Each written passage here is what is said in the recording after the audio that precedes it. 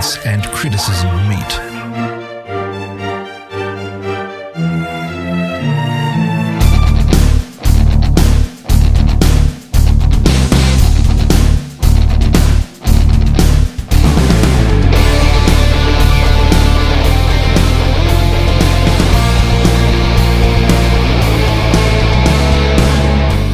You're listening to the Split Frame of Reference podcast.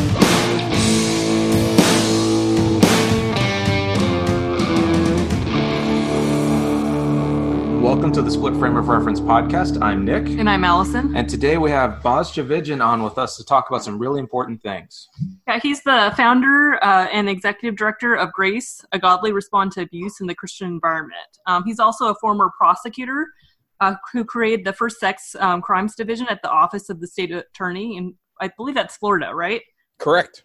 All right, yeah, and you're also a professor of law at Liberty University School of Law and published author focusing on sexual victimization. And I believe you're transitioning to, I think you're helping defend sex victims. Is that correct? Yes. So in fact, just about 30 minutes ago was my very last law school class. Oh, wow. Just finished it, and I transitioning back to the practice of law, where I've already developing a practice even now, where we represent sexual abuse victims against churches and other institutions who failed them, and being their advocates in the civil courtrooms around the country. Cheers to that. Yeah. Yeah, that's got to be its own. So tell us a little bit about your story and how you got to where you're at right now and where you're going. Yeah, who knows where I'm going? I'll give you my story. I'll try to make most of it factual. But no, I grew up in I tell people I grew up in a traditionally dysfunctional but great Christian home. I'm one of 7 kids. A unique home in the sense that I was a grandson of Billy Graham, and so that made life probably more interesting than not. I was also born in Switzerland. My grandfather on my father's side escaped the Armenian genocide in the early 1900s, and his entire family was killed, except for his mom and his sister and his aunt, I think, and they ended up in Switzerland. That's where he met my grandmother. That side of the family actually in many ways is far more interesting than the Graham side. But I'd always wanted to be a lawyer growing up. I don't know why. I think I initially wanted to be a pizza man, and then I wanted to be a painter, and then somehow I decided on law. But ended up going to law school and became a prosecutor in Central Florida, and just did that for about 8 years. And when I was a prosecutor, prior to that time, I really didn't have a lot of knowledge about the issues related to sexual abuse or sexual assault.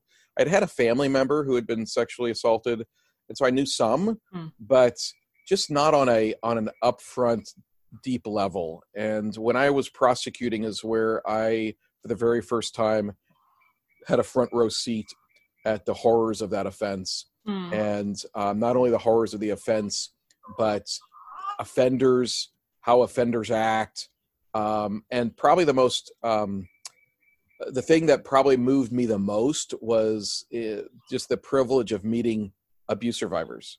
And,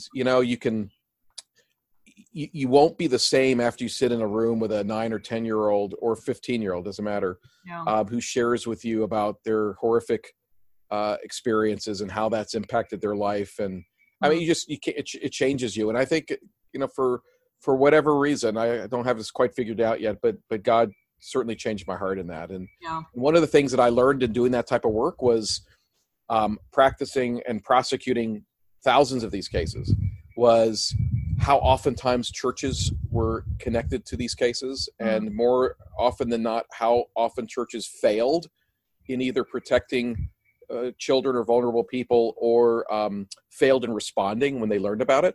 And so when I left, long story short, I left the prosecutor's office and really was asking God, what do I do with everything you've taught me on the front lines on this issue? And I ended up realizing that what if I took what I learned on the front line and joined with some other people who in various disciplines, who all love Jesus, but who all have the similar burden, and who all have different types of expertise.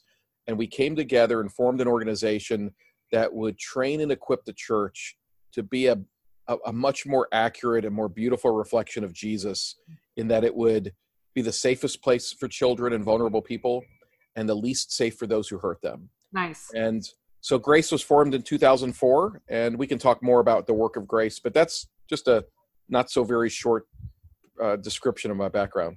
Yeah, that's great. Thank you. Before we talk about maybe some more of how Grace fits in, what do you think is some of the unique kind of DNA of sexual abuse in the church, or what type of culture enables the abuse of children or vulnerable adults? You know, a number of years ago, I might have had a more clear-cut answer to that. You know, in the sense that, well, you know, conservative or fundamentalist or patriarchal communities foster that, and I would say by and large that's true. Yeah. But I've also encountered a number of more what we would call progressive Christian environments that foster that. And so I think if you narrow it down, and again, it's not a simple answer, is anytime you have a differential of power in an environment where one grouping of people is valued less than others, and oftentimes that's a result of that grouping having greater power and authority over the other, I think problems arise. And so, you know, in a conservative, in a more fundamentalist type of culture, you might have a very low view of women and children, and therefore a woman or a child would never feel safe stepping forward to disclose abuse.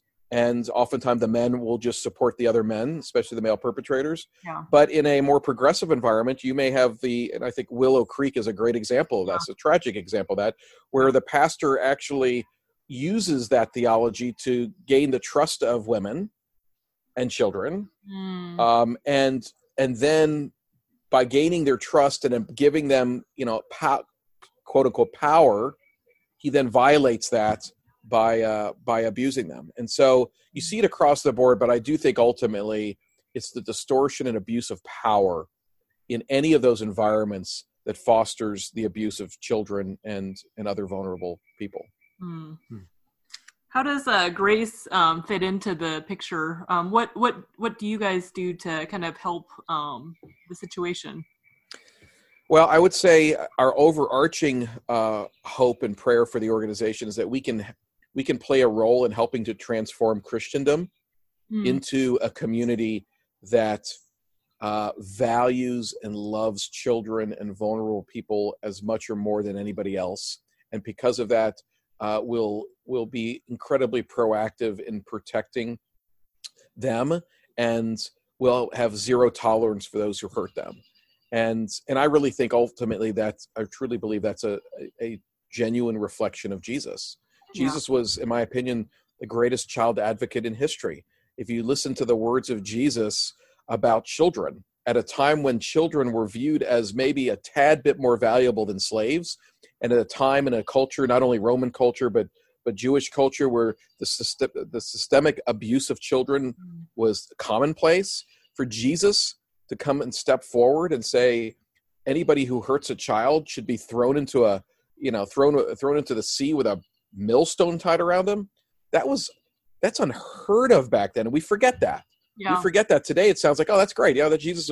No, I mean, you got to understand things in context, and so going up against, So I think that ultimately our hope and prayer for the organization is that. Now, how we do that, there's many ways, but the two primary ways we do that is through our safeguarding initiative, where we go into a church or any type of faith-based organization, and we assign a safeguarding specialist that will walk that church or organization through a process that lasts anywhere from 5 to 8 months, where we are educating and equipping every demographic of that community, leadership all the way down to children, giving them the right tools in their toolbox to understand these issues, to understand the dynamics behind them, to understand practically what do you do if you observe these things, how do you receive complaints, what do you do with, how do you respond in a way that makes survivors feel the most safe in your church environment, rather than running out the doors of the church and never coming back, which is the vast majority of them.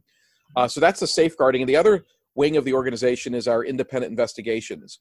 And that is when a church has an issue that comes forward, oftentimes somebody steps forward and says, hey, that youth pastor you had 10 years ago, he sexually abused me.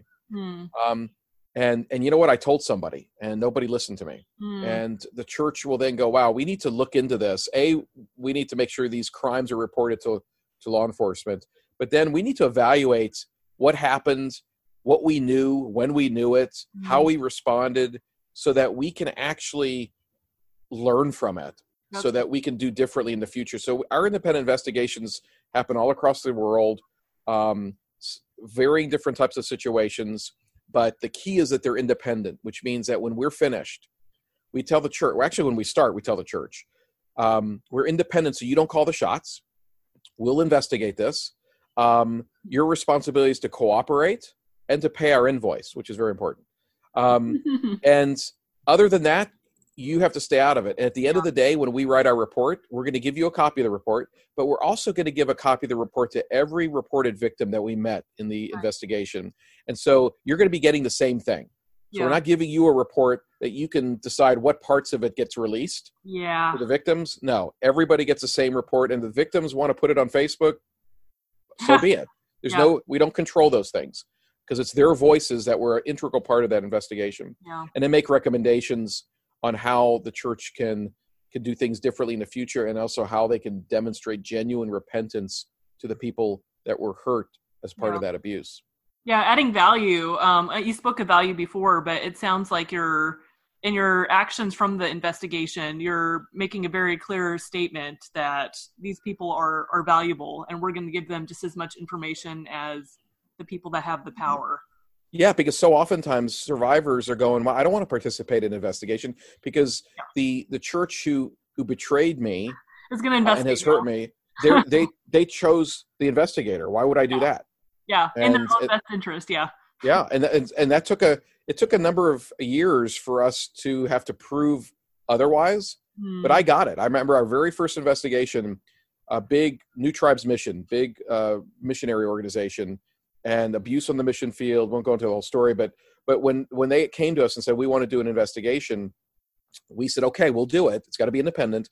But then the next problem was that the abuse survivors were saying, hell no, we're not going to be investigated by Grace. If we didn't have any say in who hired them, New Tribes hired them. We don't trust New Tribes, so why would we trust them? And it took a while for us to work pretty hard to gain that trust, and for them to see our heart, to see really where we're coming from. And I think since that period of time, one of the unique aspects of our organization is it seems like we have a great degree of respect from churches and church leaders, but also, and quite frankly, even more importantly to me, survivors. Yeah. And it's usually one or the other.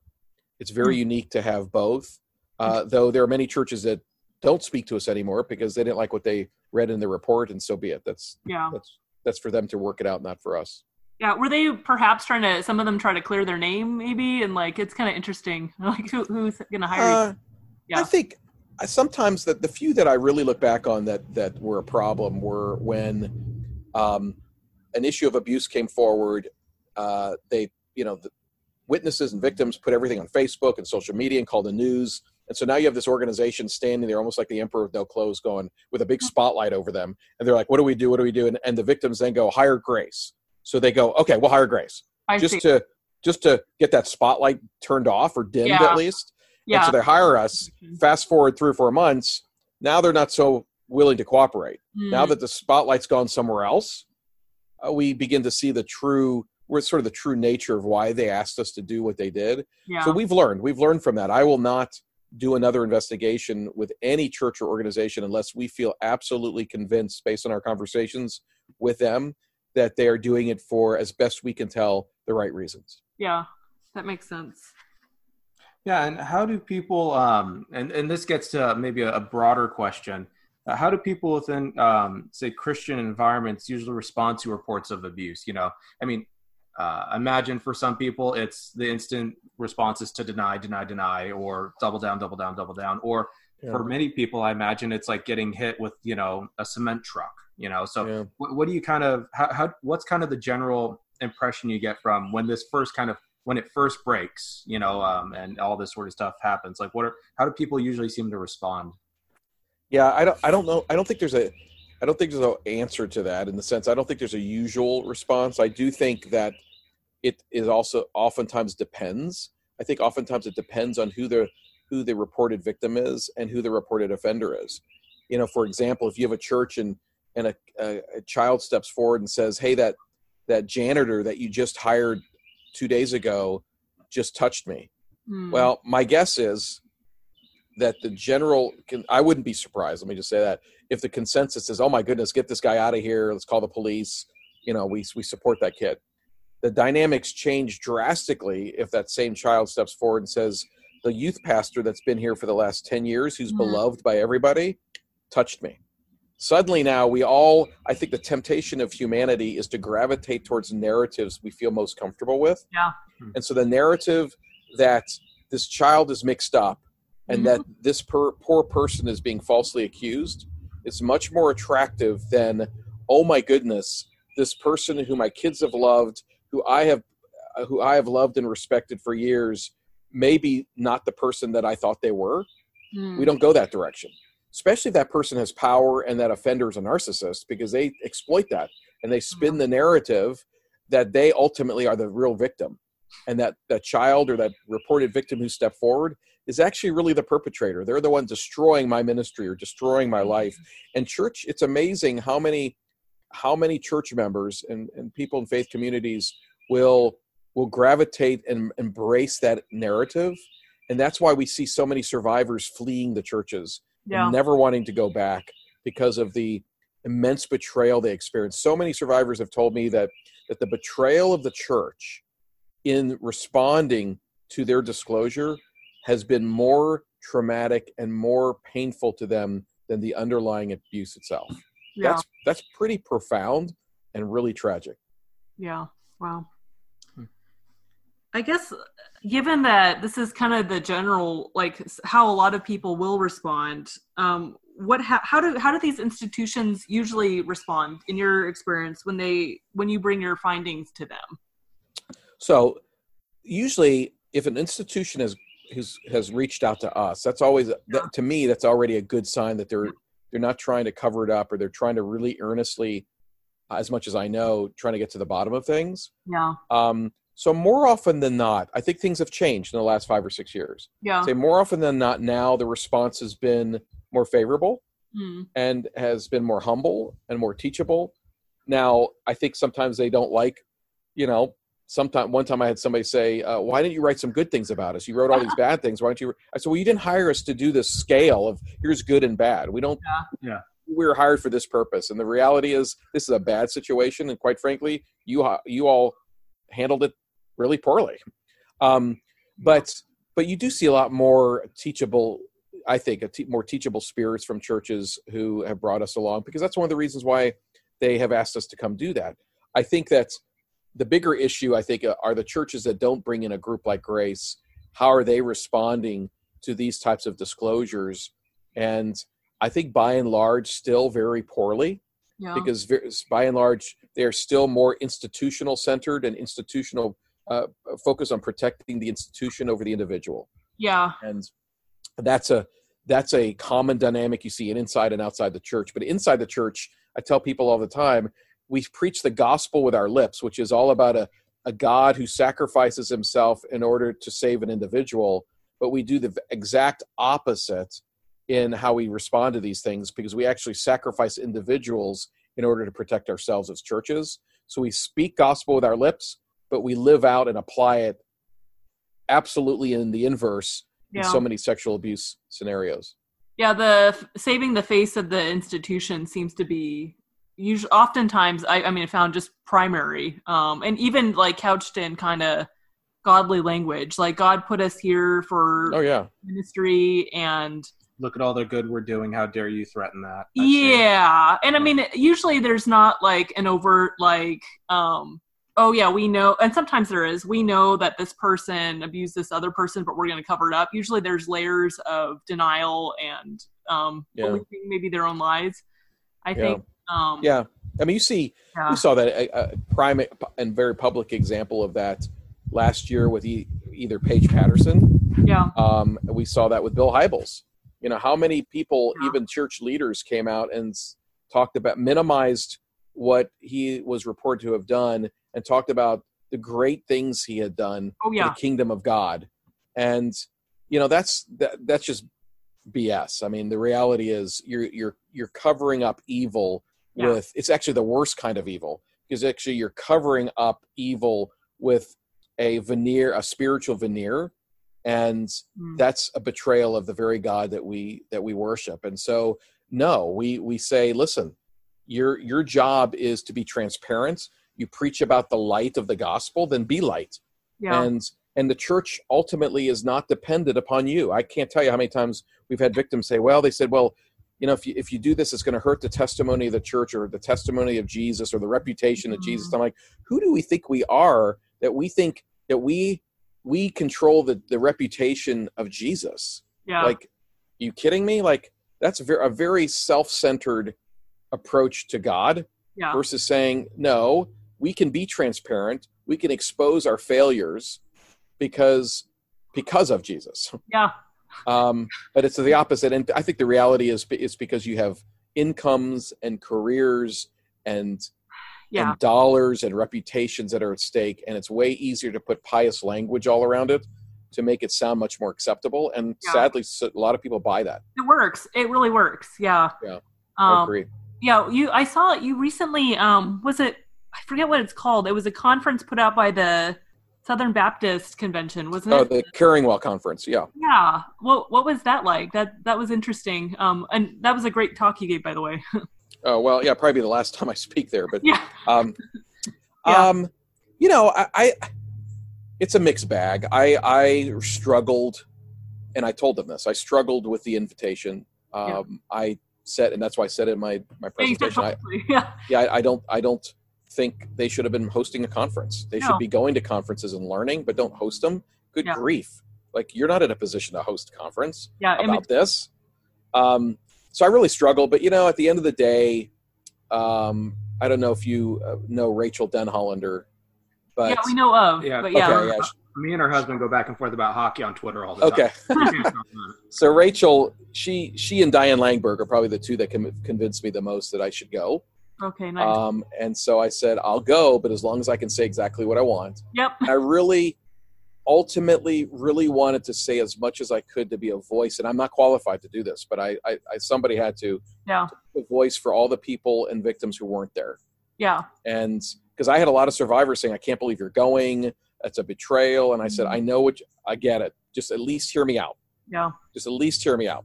And I felt like that voice needed to be heard. And again, I don't think I was nearly the right or qualified person to do it, because I'm not an abuse survivor. Yeah. But somebody needed to. I think there are people within that denomination that I think want to do the right thing. Yeah. But it's like I said in my presentation, I think the whole system is toxic, and sometimes really toxic systems, especially systems that were born out of slavery and being pro-slavery, maybe should just come to a close and end, and let's start over. Yeah. But I don't see that happening. Yeah.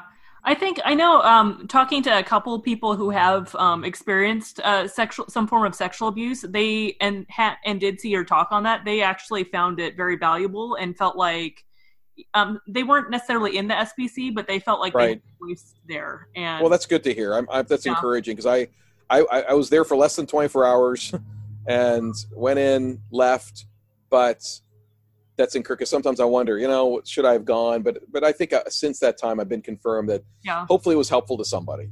It's a tough choice. Yeah. Because it's clear it's, probably some image protection there. And yet you got invited and, and I told one of the people who invited me, I say, to give you some credit, I said, you've invited me to speak at this. You've said I could say anything I want. Yeah. And just down the street, literally, is Matt Chandler's church that I'm suing. So I have to give you some credit for that. Okay, and that helped me. That also helped me decide too. Is like, they did step out a little bit to invite me, because I don't think they thought that I was going to come and sing praises upon them. Yeah. And I think a lot of the guys, I had a handful of those guys who pulled me aside and thanked me, because they felt like they can't say those things. Yeah. Which I think they should. but they were grateful that I did. So yeah, I'm glad it was an interesting event. Yeah. It's a mixed bag sometimes with these. Yeah, that's true. That's very true. And in light of all of that, and thinking about churches and kind of how this all works, how can we create a culture that is welcoming of survivors, that extends an ear to hear and a heart to listen and all that?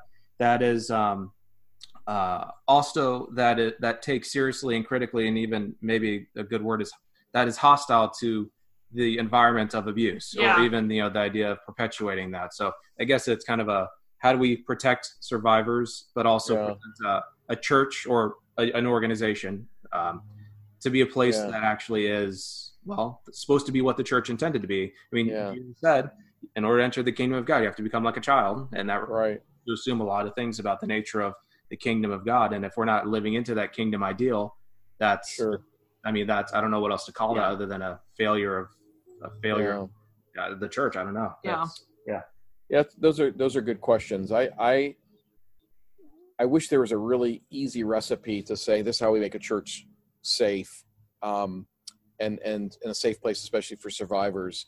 I think that it starts with an acknowledgement that abuse happens. Yeah. Abuse happens inside the church. If you take just the numbers and you say 1 in 4 men and 1 in 4 women and 1 in 6 men have been sexually abused as a child before they're 18, and say, okay, if I had a church of 100 men and 100 women, that means 20.5% of my congregation are abuse survivors. Yeah. Like, do I as a pastor or a church leader even grasp that? And challenge myself to say, if 20.5% of my church had a child die in the last year or two, or had a home burned down, what would we be doing about this? Would we work hard to become the safest place for those families, or would we turn our backs on them? And I think it begins with just having a heart to say abuse is here, and Christians, especially more conservative Christians, they have a real tough time. It's really easy to point out there about all the bad stuff out there. And they'll talk about pornography until they're blue in the face, which is fine. That's a good thing to talk about that. But man, when you start talking about sexual abuse inside the church, and suddenly there's not nearly as a willingness to talk about it, because one involves pointing out there and saying that's the problem out there. And the other says, no, the problem's starting here, not just inside the church. It actually starts in your very own heart. So it's almost like it's a problem between reality versus abstraction. It's easy to point at the myth thing out here versus, hey, it's in your hands. It's right in front of your face, talking to you and telling you. And we, in so many Christian pockets, we have embraced this dualism. So it's us versus them. Yeah. And so it's always easy to say that's them and that's evil. And that's how we talk about child trafficking in Cambodia, because that's them. I mean, that's out there. But you say, well, what about the children in your very own congregation that are being physically and sexually victimized by family members? That doesn't happen, or we minimize it. Parents should have the right to discipline their children. So how dare you?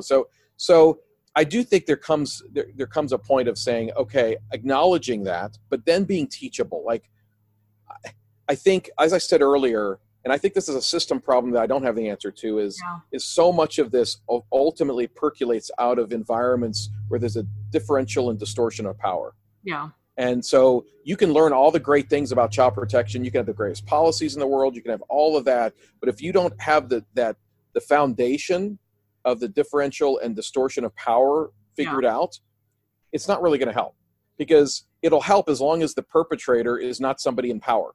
It's not somebody with authority. But then just being teachable. I mean, like just saying, we need to learn. I was sharing this morning on another interview that survivors can teach us a lot. And I wish more church leaders would reach out to the survivors in their congregation and learn from them, not just to say, hey, as some part of some counseling thing, just share with us, almost treat them like a patient. No, we should be treated like the pupils, and they are the teachers, because they have a lot to teach us. Yeah. And that's how we value them. And that's how we value those in our church, is to learn from those who know the most. Yeah. And then to ask for help from outside experts. Pastors, like you said earlier, pastors don't get trained about this stuff in seminary. Yeah. And a lot of pastors today don't even go to seminary. And so how do we learn about this?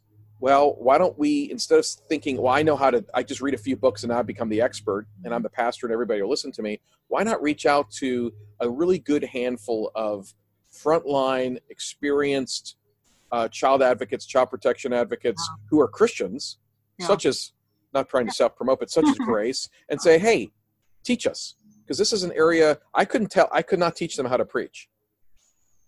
But I can teach them on how to develop their policies and procedures and how to transform their culture over time to become a culture of protection for the vulnerable in their midst. And so, and to realize it's a journey. Yeah. It's not just something we can bring in somebody for a weekend, teach, check off a box and move on. Yeah. And there's a lot of programs out there like that. Yeah. And those are dangerous because they give a false sense of security and they give you a false sense of who you all are now simply because we took a class for a weekend and took a quiz. No, your culture has to be transformed. The very DNA of who you are as a church has to be transformed. And that transformation takes a very, very long time. So when Grace is finished with the church, we say, you're just at the beginning. We've just helped you shift the direction of the ship. And now you're going to get moving. And we'll help you as you move forward. But that shift is the greatest challenge. And a lot of church leaders don't want to do what it takes to undergo that shift. And it's not just child abuse, domestic violence, all these types of issues, spiritual abuse, all of these issues are interrelated in so many ways. And we have to have churches where they're leaders. And I'm seeing this more and more with younger leaders who say, yep, I don't understand it, but I get it's a problem. And until we address those and make that part of who we are as a church, we can never be who Jesus has called us to be. Yeah. Yeah. So in that vein, what message would you like to leave leaders of churches and parachurch organizations on their role of what they can do to respond to reports in godly ways? Well, I mean, I think the big thing I would say is you don't have to do this alone. Yeah. If you're listening to this or reading a book about this issue and you feel overwhelmed and like, oh man, I have no idea even where to start, that's okay. That's the normal response. And that's actually a really healthy response. Yeah. And to know that there are amazing resources out there, faith-based and non-faith-based resources that can come alongside of you and help you in this journey. Yeah. I would also say that you as a pastor have an immense opportunity to be part of the solution. Yeah. I mean, there have been so many people I've encountered whose lives have been decimated simply because of how a church leader or pastor responded. And so utilize that as an opportunity to say, I'm going to be the opposite. Yeah. I want to be the person, and I want our church to be the church that does good, that somebody looks back and says, I'm so happy that pastor was there. Yeah. That church helped save my life. They embraced me. They affirmed me. They loved me. They protected me. They advocated on my behalf. They were with me every time I went to court. I couldn't ask for a greater advocate. And so I think there's a lot of hope. And I see a lot of pastors who have that heart and stick with it and be that, so that one day, years from now, somebody can come to me and say, you know what, let me tell you a story about a pastor. And my mind will immediately go, oh boy, another disaster story. And they actually are telling me about a church leader who played an integral part in protecting them and championing them and loving them and being a beautiful reflection of Jesus. Yeah. And so I would say, yeah, it's a challenge and it can be overwhelming, but there are those who are here to help you and utilize it as an opportunity to become that reflection of Jesus that he's called us to be. And I think it's an amazing and beautiful opportunity. Yeah. So how about like adjusting it a bit for instance, I knew of a guy who did just that. He, a person in his congregation was getting targeted by someone very evil. Mm-hmm. And he stood up for them and tried to get change with his senior pastor. Yeah. And they came after him bad. Yeah. They tried to ruin his reputation in some of the worst possible ways. Yeah. And he ended up having to quit. And also, I don't know this, but he looked like he was still experiencing PTSD like years. Sure. Or, maybe it's just the person that, they're, I don't know, in charge, but there's people higher up and they're pressuring him or her saying, yeah, be careful when talking to, this this other person because there's going to be a lawsuit, or maybe there's threats against their job. Yeah, that is very common. So if you're going to expect resistance, and the resistance oftentimes will come from the very people you expect it from the least. Yeah, true. And so you would think, oh, my senior pastor's going to be on board with this, and then so you realize, oh my goodness, he's not. Yeah. And oftentimes if people aren't resisting and throwing rocks at you, you might not be doing the right thing. So it may mean you're doing the right thing. Yeah. But oftentimes I have to tell pastors, and it's easy for me to say this because I'm not a pastor, you have to know when to walk away. Yeah, true. You have to know to go, you know what? This system is rotten. Yeah. It's toxic. It's run by a narcissistic control freak who is resisting anything that I'm doing, and I'm not going to change that. And this can't become my crusade. And so self-care dictates that I turn around and walk away. Yeah. And that's a bad thing because I feel the vulnerable people in that congregation are still going to be vulnerable. Yeah. But at some level, some of these, especially these younger pastors, and I've met a number of them who've encountered that. And I tell them at the beginning, are you prepared to walk away? Because that's what you need to start preparing to do. Because you're either going to walk away, convince them, or get back in line and keep your mouth shut. And you're not going to convince them. Yeah. So it's either get back in line and keep your mouth shut or walk away. And you better make that decision early on rather than later on, because it gets more and more difficult to make. Yeah. There's absolutely resistance. Just because you say, wow, this is a great opportunity. It's a great opportunity until your supervisor or senior pastor goes, what are you doing? Why are you always talking about this stuff? Stop it. We got enough policies in place. Our insurance company gave us this policy. It's good. Just stop making a big deal about it. That's a red flag right there. Yeah. If I've ever seen one. Yeah. So-and-so's just a complainer. Don't listen to them. Yeah. It's minimizing, marginalizing, and oftentimes vilifying. Yeah. And oftentimes that's exactly the order. Okay. And then maybe a final question. What message would you have for people that are victims of abuse, whether maybe it happened to them as a child, maybe they have a child who's been abused, or they're an adult that's been abused? Yeah, that's let me narrow my answer, because that can involve a lot of things. I encounter a lot of survivors who were abused in a church context, and they really, really struggle with church, with faith, with God, with Jesus, with the Bible, all that stuff. Yeah. And they just, they live in shame because they can't open their Bible. They live in shame because they can't walk inside of a church. And they beat themselves up. And sometimes other people beat them up about not going to church. And you just need to read your Bible more. And I guess my message to those people are, you know what? God loves you even if you never open the Bible again in your life, if you never walk inside a church again in your life, if you never sing another hymn in your life. That doesn't matter. God loves you and he cherishes you. And I'm so sorry that there have been those who have professed his name who have betrayed it to wound and hurt you.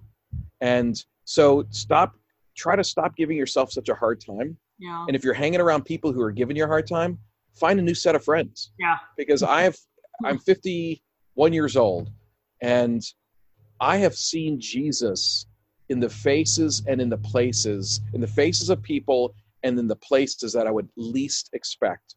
And it's been the most beautiful Jesus that I've seen in those places and faces. And most of the time, it's not inside my church. Yeah. So I want to give those people hope that, and if they struggle with God and Jesus, welcome to the club. Yeah. We all do. Some just are freer to talk about it than others. And sometimes we can't give answers. Sometimes I cannot answer a victim when they say, where was this great Jesus you talk about when my dad was sexually abusing me every night? Where was he? And I have to look at him and go, I don't know the answer to that, but that makes me really mad that he wasn't there he didn't come in and stop it. And so you and I, for this moment, can be mad at Jesus together. And you know what? God can handle it. You can handle it, yeah. Yeah, absolutely. Yeah, absolutely. That. Yeah. Well, thanks for joining us for a bit. Yeah, it's been as a pastor, it's always good to hear that there's just so much work to be done, and there's often a lot of it's unspoken work. Yeah. Or waiting to be spoken work, maybe is the better way of saying it. Yeah. And it's, I don't know, it's on the one hand, it's disheartening, but also on the other hand, it's encouraging, because it's like, well, if we're called to be the church, sometimes that means being really, really uncomfortable with doing the right thing. Yeah. But you got to do the right thing. And fighting evil is not easy. Let's put it that way. There's a cost. No, it's not easy. And you know what? Ultimately, you know, if you can focus on the right things, you know, focus on the precious souls God has placed before you, and you're doing this unto Jesus, not to anybody else.